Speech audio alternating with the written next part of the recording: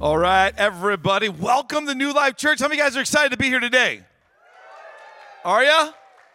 Every single one of you? All right, because if there's somebody next to you, they didn't cheer, just look at them strangely for the next 5 minutes. Just stare them right in the eye and don't break that, all right? Just look at them and just keep looking at them until it gets awkward and just go, Are you like it here or not? Okay, just say things like that. Hey, look, we're a church, we believe this. We believe that Jesus has risen, okay? That's one of the things we believe at New Life Church. Therefore, we can be risen. You see what I'm saying? We believe that Jesus is alive, therefore, we can be, yeah, it's pretty simple, all right? So we're a church that loves to celebrate things. We're a church that loves to be excited, all right? We're that kind of a church. We're not stoic church. Right, we're not quiet church. We're the kind of church we're excited about things. So today we're going to be excited about where we're at in Kingdom Builders. Kingdom Builders, if you're new to New Life, it is our generosity in action. Kingdom Builders is us teaming up with God's heart. You realize this about God's heart, that God desires that no one would perish, but everybody would have eternal life through his son, Jesus Christ, and that the mission of the church is to team up with God's heart to make sure that everybody knows Jesus and has their life changed by him. How many of you guys know Jesus and your life is being changed by him right now? Let me see your hand all across this place. In North Platte, Ogallala, online? Okay, awesome. And that's the same thing we want for people that live in Nebraska and that live all the way around the world, even to the country of India, let's say, other side of the planet. You see what I'm saying? Like, we care about all people, and Kingdom Builders is our generosity muscle that allows us to stay focused, diligently focused, and sacrifice for the cause and the mission of Jesus Christ. And guys, today we get a chance to be a part of that. Now, look, if you watched my video, did any of you guys get my email this past week with my 6-minute video? Anybody get that? Okay, and then just to sample the audience really quick, don't raise your hand, just nod or blink at me. How many of you guys actually watched the full 6 minutes?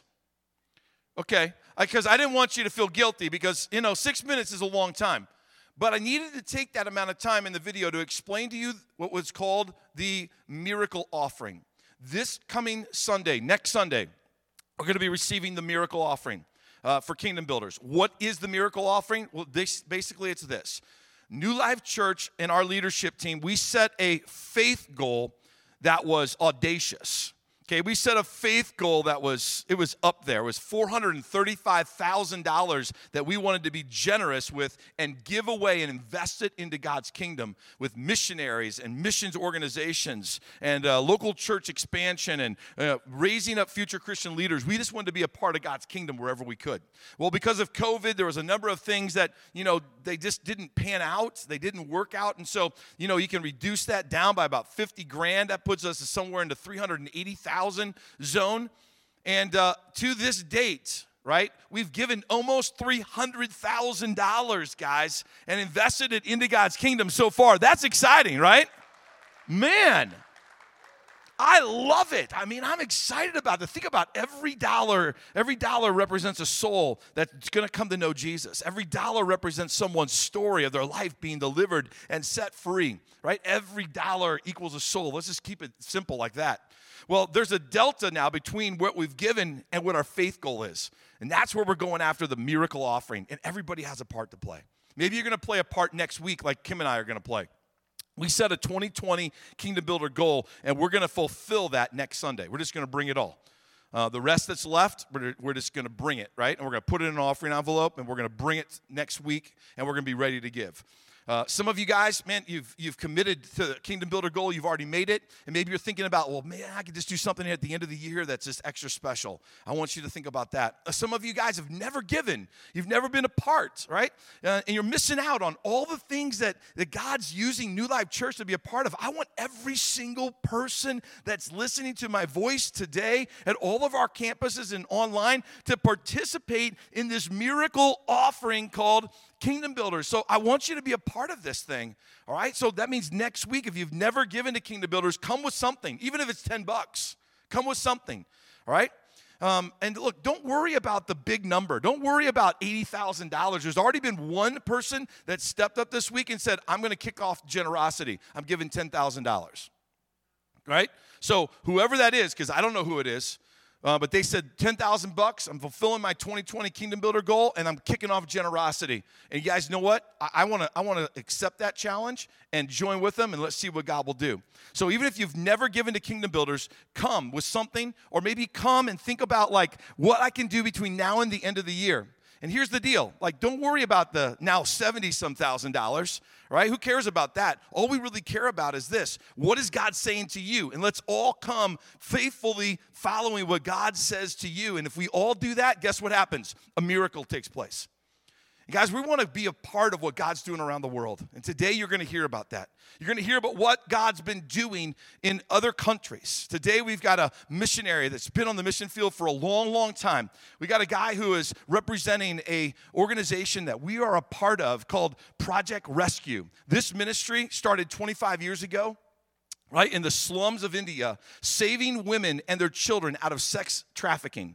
Before sex trafficking was ever even a popular term, they were already engaged in rescuing women who have been basically turned into sex slaves and being sold in prostitution, right? And they were rescuing them and saving them and helping them find real life in Jesus Christ. You're going to hear more about that. And I just want you to know, if you're a Kingdom Builder, we wrote the check to Project Rescue last week, and we sent it off. So everything you're going to hear about today, we've been a part of in 2020, and we're going to be better partners in 2021. So I want you to sit back, but I also want you to kind of lean in at all of our campuses. I want you to lean in, and I want you to glean what God's got to say to us through our guest speaker today. His name is Kevin Donaldson with Project Rescue, one of our Kingdom Builder partners. Would you, at all of our campuses and even at home, would you put your hands together and welcome Kevin Donaldson here at New Life Church? Come on. Kevin, welcome. Welcome. Hey.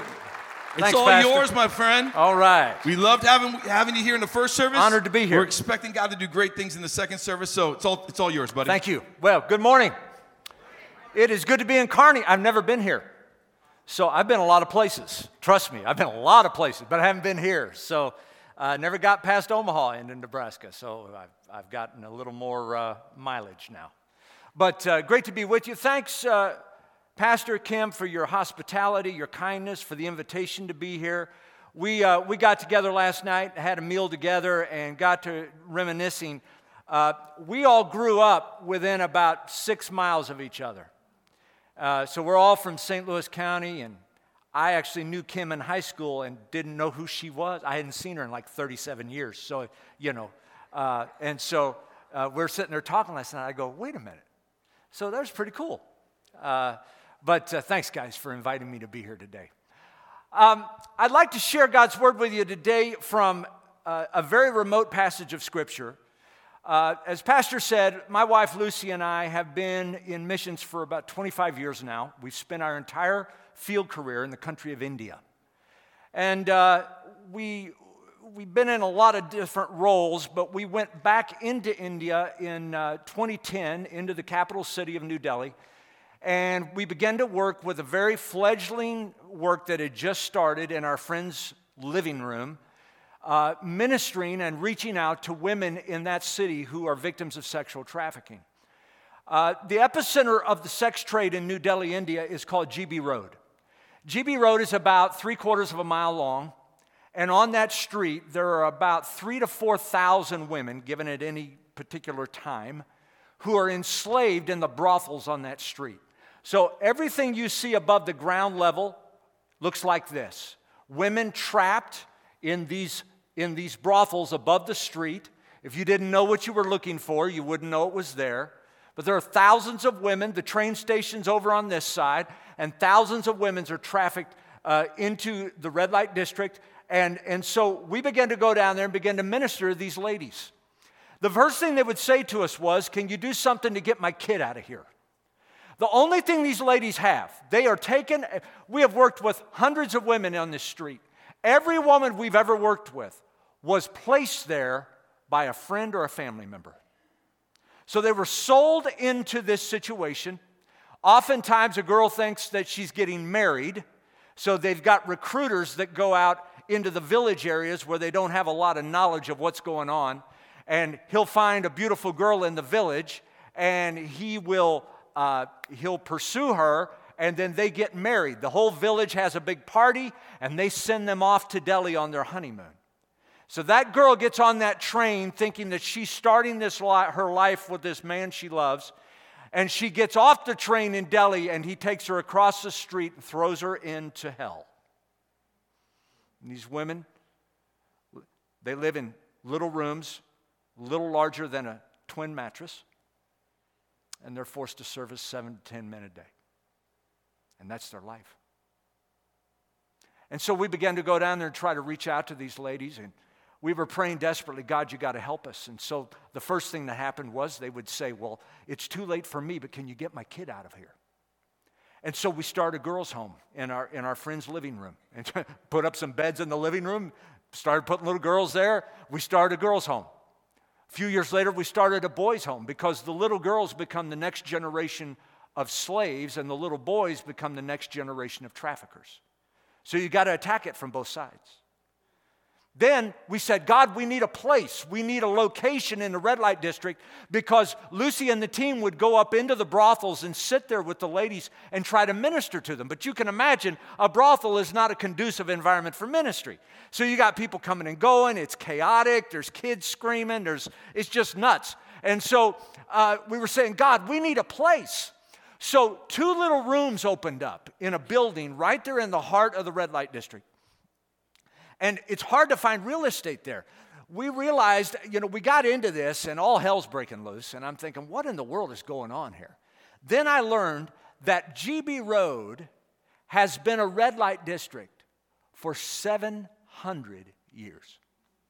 For 7 centuries, women have been bought and sold on that street. I said, no wonder it's so hard. I mean, you talk about a stronghold of darkness. And so we were saying, God, you got to give us a place. Well, fast forward the story. We rented 2 rooms in this building. Today we own the entire building. And it's an outreach center right in the heart of this red light district. And we teach women a trade. We have Bible study. We're starting a church. We have a medical clinic there. We do all this stuff for these ladies there right in the heart of this thing. And it's like the kingdom of God came down and just came down in the middle of all this darkness. We've seen God do amazing things. But that journey has taught me something about the price we pay to obey Jesus and to love the lost. It's hard stuff. And so I was reading in Amos chapter 3, and it says in Amos chapter 3, verse 12, thus says the Lord, as the shepherd rescues from the mouth of the lion 2 legs or a piece of an ear, so shall the people of Israel who dwell in Samaria be rescued with the corner of a couch or part of a bed. Now, I know that's just a weird passage of Scripture, and you're like, what is that about? Well, the experience I've been through helps me read that with kind of fresh eyes. Amos was not a prophet until God called him to be one. What Amos was a shepherd and a farmer. And so he uses the imagery he knows to talk about how God is going to restore Israel back to himself. So Israel had kind of backslidden away from God. They'd broken the covenant. And God says, you're going to reap off that, but after that, I'm going to renew you. I'm going to restore you. I'm going to bring you back to myself, but it's not going to be easy. And so Amos uses the imagery he knows, the image of a shepherd, to show how God is going to bring people back to himself. Now, it reminds me that in John 10, Jesus says of himself, I am the good shepherd. So when the good shepherd wants to reach down and transform the life of a woman who was sold into slavery against her will, when the good shepherd wants to transform the life of a child that was born and raised in a house of prostitution, when Jesus wants to make somebody new, what does he do? And the description is right here. Amos says, the shepherd's out in the field, and he's there with the lambs, and he's got his sheep around him, and he's watching the flock, and all of a sudden a lion comes out of nowhere, and he grabs one of the lambs, and he's got that lamb in his jaws, and he's trying to devour that lamb, and the Bible says that the shepherd jumps up, and he attacks the lion. Now think about that a second. You don't typically attack a lion, right? We don't have lions in Nebraska. We don't have them in Missouri either. But I know enough about it to not attack a lion. I was in Kenya several years ago, and we were on this safari where they kind of drive you around in this game reserve, and we're in this Land Rover, and it's open air and all this kind of thing. And so we come up on this lion pride that is on the feed.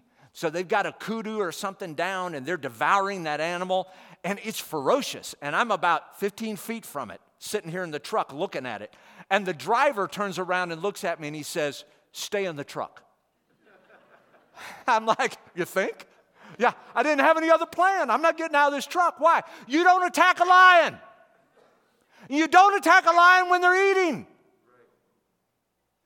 But this shepherd, he shows this incredible courage. He says, there's a need and I've got to intervene. He didn't have the option to say, well, let it go. It's too late. Let it go. It's just too late. He shows this incredible courage. Maytab came to us in January of 2013. His mother works brothel 53. They number them. His mother works in brothel 53. He had spent his entire life in that brothel when we got him. He was about 9 or 10 years old when we got him. He came into the home. We put him in the boys' home, and immediately he began to demonstrate a lot of signs of psychological and spiritual bondage and baggage. And so you can imagine these kids have been exposed to everything. They've had everything done to them. Anything you can imagine would happen growing up in a house, in a brothel, they've been through it. These are trauma victims, deep pain, deep wounds. He came in and he would have these night terrors and these nightmares. And one night I'm sleeping across the room from him, and he just bolts up and he said, he's trying to kill me, he's trying to kill me. And I'm like, there's nobody in the room except the other boys and me. I said, there's nobody there. He goes, he's right there, he's trying to kill me. And he would see these evil spirits that would manifest right in front of him, and he thought they were trying to kill him. We would see, every time we'd bring a child into the home, out of that environment, it throws the equilibrium off for a few weeks, and you see shadows moving through the house, you see demonic manifestations, and we'd have to break that, rebuke it, and cast them out, and then we go, it's just kind of the protocol we live through. That's how we roll. And so the more I got to know Maytab, I would ask him questions about his back, what happened. And he was telling me one day his mother had a customer in her room, and he was on the other side of the wall, and they were in there playing, and he was just a kid. He's a boy. And he got too loud, and so the customer was angry, and so his mother comes around the wall, and she grabbed a brick and a nail, and she drove the nail through his head. And he comes to us with all of this trauma. All this pain. You see, what I've learned is that it takes courage. It takes courage to engage with broken people. Because here's what you got to understand. We talk about reaching our community. We talk about reaching lost people. We talk about reaching the unreached. Just understand something. When you reach broken people, you get their brokenness. And that kid was broken. But today, he's transformed. Jesus saved him. He's been baptized in the Holy Spirit. He is the top of his class at school. He was 4 grades behind because he'd never been to school. He's at the top of his class today, and he wants to be a policeman. I said, well, why do you want to be a policeman? He said, so I can beat people. So, the transformation is not complete, but we're working at it. But it takes courage. If we're going to reach the world, if we're going to build the kingdom, it takes courage to be a kingdom builder. The second thing it takes is tenacity. The shepherd, he gets locked in with this lion, and we see this struggle, this violent struggle. And now the shepherd's grabbing an arm, he's trying to grab for an ear, he's trying to get a hold of something and trying to get some leverage in this situation. Which makes me wonder, will we be satisfied with a few pieces? Or are we going to go for the whole thing? You see, what we've learned is it's one thing to rescue a woman out of bondage. It's one thing to rescue a child. It's a completely different thing to restore them, and it's far more difficult. My question today is, are we content as a church with partial restoration? Are we content with partial obedience to the Great Commission? Are we just going to go as far as we have to go? You see, the scriptures tell us very plainly in Mark 16:15, Jesus said, "Go into all the world and preach the gospel to every creature." How many of you know when Jesus says all, he means all? Jesus died for everybody. Do you realize today there are 7,413 people groups, people with their own language, their own culture, who will never once hear the gospel unless somebody brings it in from outside? You could say, well, why don't you let the Christians reach them in their own country? There are no Christians. There is no local church. There's no body of believers that can reach them. The only way they're going to hear the gospel is if somebody intentionally crosses borders, crosses boundaries, and takes the gospel to them. It's the only way it's going to happen.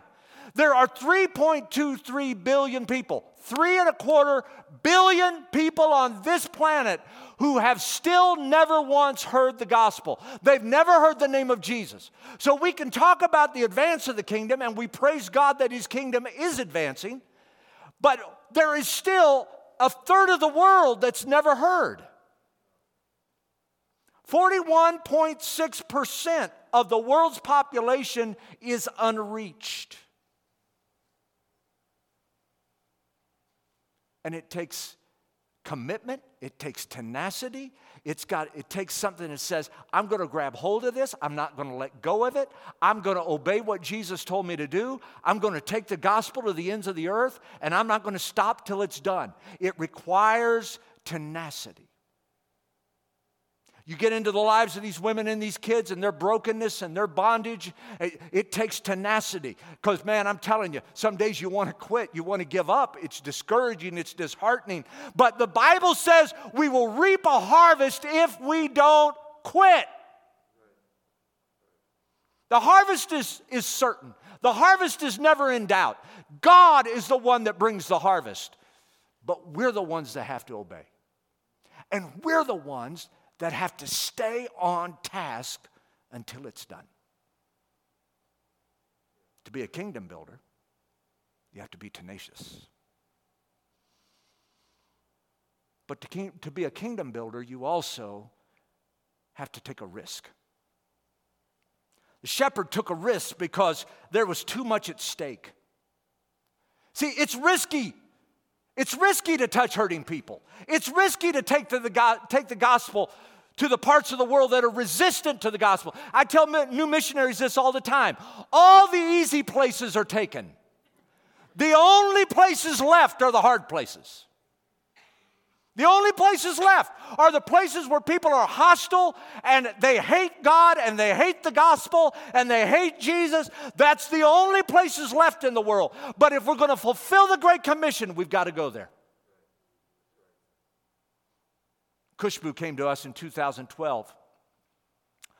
Kushbu's mom was a streetwalker, which is really unusual in India because most prostitution, at least in our city, is brothel-based. But her mom works the streets. Kushbu and her little sister, they grew up in the open air. They had lived on the streets. When she came to live with us, she had lived on the streets her entire life. The first night she slept in our girls' home was the first night in her life she had slept under a roof. And I mean, man, she was wild. I tell people it's like she was raised by wolves. This kid was crazy. She was just wild. And so, I mean, we bring her in. We take them through this whole protocol and clean them up and pray over them and do all this stuff when we bring them in. She'd been with us maybe 3 hours, and we unwisely assigned her a top bunk. So she gets up on this bunk. She's freaking out. This is amazing. I got a roof and a bed. This is incredible. So she's excited. She's jumping up and down on the top bunk, and there's a ceiling fan above her. And here we go, man. She gets her head up in that fan, blood flying everywhere. Looked like a Quentin Tarantino movie in that place. I'm thinking, good Lord. she came in. She was absolutely out of control and wild. And now today, she's first in her class. She's in the 9th grade, 10th grade. And she wants to be a school teacher. And God's hands on her life. And it's amazing what God's done in her life. But I'm telling you something, folks. It takes a lot of work to see that happen. And finally, the shepherd attacked the lion because he knew it was worth it. Why is the shepherd in there grabbing the ear, grabbing the leg, trying to get leverage on something? It's because the lamb didn't belong to the shepherd. In those days, shepherds didn't own the flock. They just watched the flock. The guy that could afford the sheep didn't watch the flock. He hired people to do that. So the shepherd says, if I lose this lamb, the owner's going to make me pay restitution and pay him back for the loss, and I don't have the money. So there's a desperation in this shepherd that says, I've got to do something. And so he said, if I can somehow salvage this lamb, see, there's a reward in this for me. The reward was worth the risk. Why do we do this? Why do we make the sacrifices we make? Why do we pour hundreds of thousands of dollars into kingdom builders? Why do we make the sacrifices in prayer and fasting? Why do we go overseas on missions trips? Why do we send the best and the brightest among us to be missionaries to unreached people? Because they're worth it. They're worth it. Jesus loves people. Doesn't matter where they are today. Doesn't matter what they've been through. Doesn't matter the hell their life is today. Jesus loves people. And because he loves people, we love people. Shepherd takes this incredible risk because there's an incredible return. It was World War II, and Hitler's war machine had marched across North Africa. Rommel's tank divisions had decimated the region. The region was in famine. And because of the war, the supply lines were all cut, so they didn't have food in the markets. It was very desperate. They were in a famine. There was a missionary, single missionary lady, who had an orphanage in central Egypt. And one day they're feeding the kids. They got about 100 kids in the orphanage at that time, and they're feeding everybody dinner, and the cook motions to her from the back, and he says, I need to see you. She went to the kitchen, and he said, ma'am, we have enough food to feed the children for one more day. We can feed them tonight, and all day tomorrow, and then after 3 meals tomorrow, we're out of food. She said, well, I don't know what we'll do because there's no food in the markets, and we don't have any money. So God's going to have to provide. She took the kids up that night, tucked them all in bed, got everybody down for the night, and she had a little apartment, a little 2-room apartment at the top of the orphanage.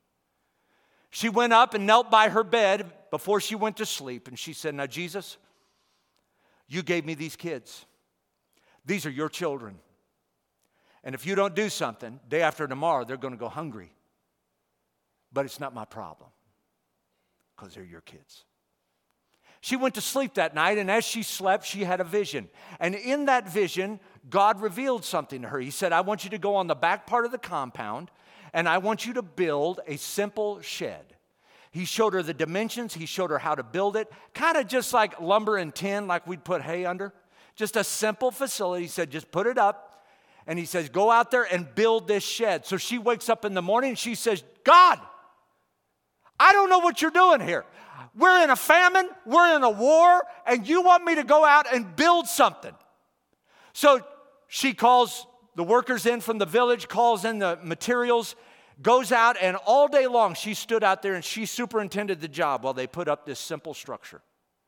And all day long, people are coming from the village and they're lining up around the wall of the compound, and they're mocking her and jeering at her, saying, woman, you're a fool. We're in a war, we're in a famine. And here you are spending this money on a shed. What are you doing? And at the end of the day, with the ringing of the mockery, and as the sun set over the horizon, she stood there and she looked at that warehouse she built. And she turned around, walked into the into the dining hall and fed the children the last of the food. She went up to her room that night after everybody got settled, and she knelt at her bed again. She said, okay, Jesus, you told me to build it, and I did. Now, if you don't do something, these kids won't get breakfast. It's not my problem. They're yours. She went to bed that night and slept. And as she slept, a British frigate was coming up the Nile River, and they were bringing food rations to the Allied troops fighting in the theater. They ran too close and they got beached. They got up on the bank and they couldn't get off. So they're in a hostile area that's controlled by the Axis troops. And so the captain gave the order. He said, scuttle the cargo. Throw all the cargo overboard. We've got to lighten the ship so we can get out of here. The first officer happened to be a believer. And he said, sir, I know of a missionary lady about 100 miles from here. And I'm sure she could use this food. If you would allow me, we can't get it where it needs to go. There's a battle theater between here and there. We can't get it there overland. Could I just donate all this food to her? He said, I don't care what you do, but do it fast. So they requisitioned trucks, got them down on the beach. Gangplanks went down, and case after case after case after case of food gets offloaded onto these trucks. And the captain stands on the bridge that night, and he watches as those trucks disappear up into the darkness. The next morning, Mama Lillian Trasher woke up to the sound of 10 trucks pulling into her compound loaded with food. The lead truck stopped. She walks out in her robe to see what's going on. He says, Miss Trasher, I'm First Officer so-and-so of the Royal British Navy. We have a contribution we'd like to make to your orphanage. Where would you like us to put it? And she said, why don't you put it in the warehouse around back? Now here's what I know. If Mama Lillian hadn't built that warehouse, that food would have never come. Because sometimes you just got to make room for God to do something. You know what I'm saying? Now I'm from Missouri. We're not as classy as you Nebraskans. But you know, if you build an outhouse, you get an outhouse's worth of provision. But if you build a warehouse, God fills it. And I believe what God is saying to us right now is He's saying, will you build something so big that only I can fill it? We are not going to reach the world doing what we can do. We are only going to reach the world if God does what He can do as we do what we can do. And so we are here at this moment, this sacred time of the year, where we reevaluate again. God, we're going to build your kingdom. And God is saying, I want you to take a risk. I want you to charge the lion. I want you to build a warehouse where you don't know. You know, it's really not faith if it doesn't scare you to death. I just want to hang on to stuff these days. The older I get, the more I resist risk. Anybody know what I'm talking about? And it takes an intentional effort to say, I'm going to break that. I'm going to break the enemy's intimidation. And I'm going to live open-handed. And I'm going to let God flow His resource through me. It's not about what you have. It's about surrender so God can use you to feed a multitude. Chase the lion. Attack the lion. Build a warehouse. And I promise you, God will show up. God, I covet for my friends today that this year would be the year where they go to a place they've never been in you. Lord, as we yield ourselves and say, God, I don't have it, but you've got it. And you're just looking for somebody to channel it through, somebody to funnel it through. So God, I yield to you, and I pray that you'd use me. I pray, God, that even now, maybe there's somebody listening to me pray today, and they're wrestling with a call on their life. Maybe not necessarily to vocational ministry, although that may be the case, but maybe somebody's just been kind of sitting back. There's a ministry you're calling them to in their local church. Maybe you're calling to work with in a capacity here, and they've just kind of laid back. God, right now, I pray that they would break through that intimidation and any kind of fear, and that they would chase the lion. I pray, God, that in our hearts right now, we would open our hearts and we would open our spirits to allow you. God, we want to make room for you. We want to make room for you. And so I pray today, and I pray next week as we come to this miracle offering, that your people would not be intimidated by the enemy, that they would step up, that they would be fearless, that they would be bold, that they would be risk takers, and that they would build a warehouse that only you can fill. We thank you for the miracles, the signs, and the wonders that are going to follow our obedience to you. In Jesus' name, amen.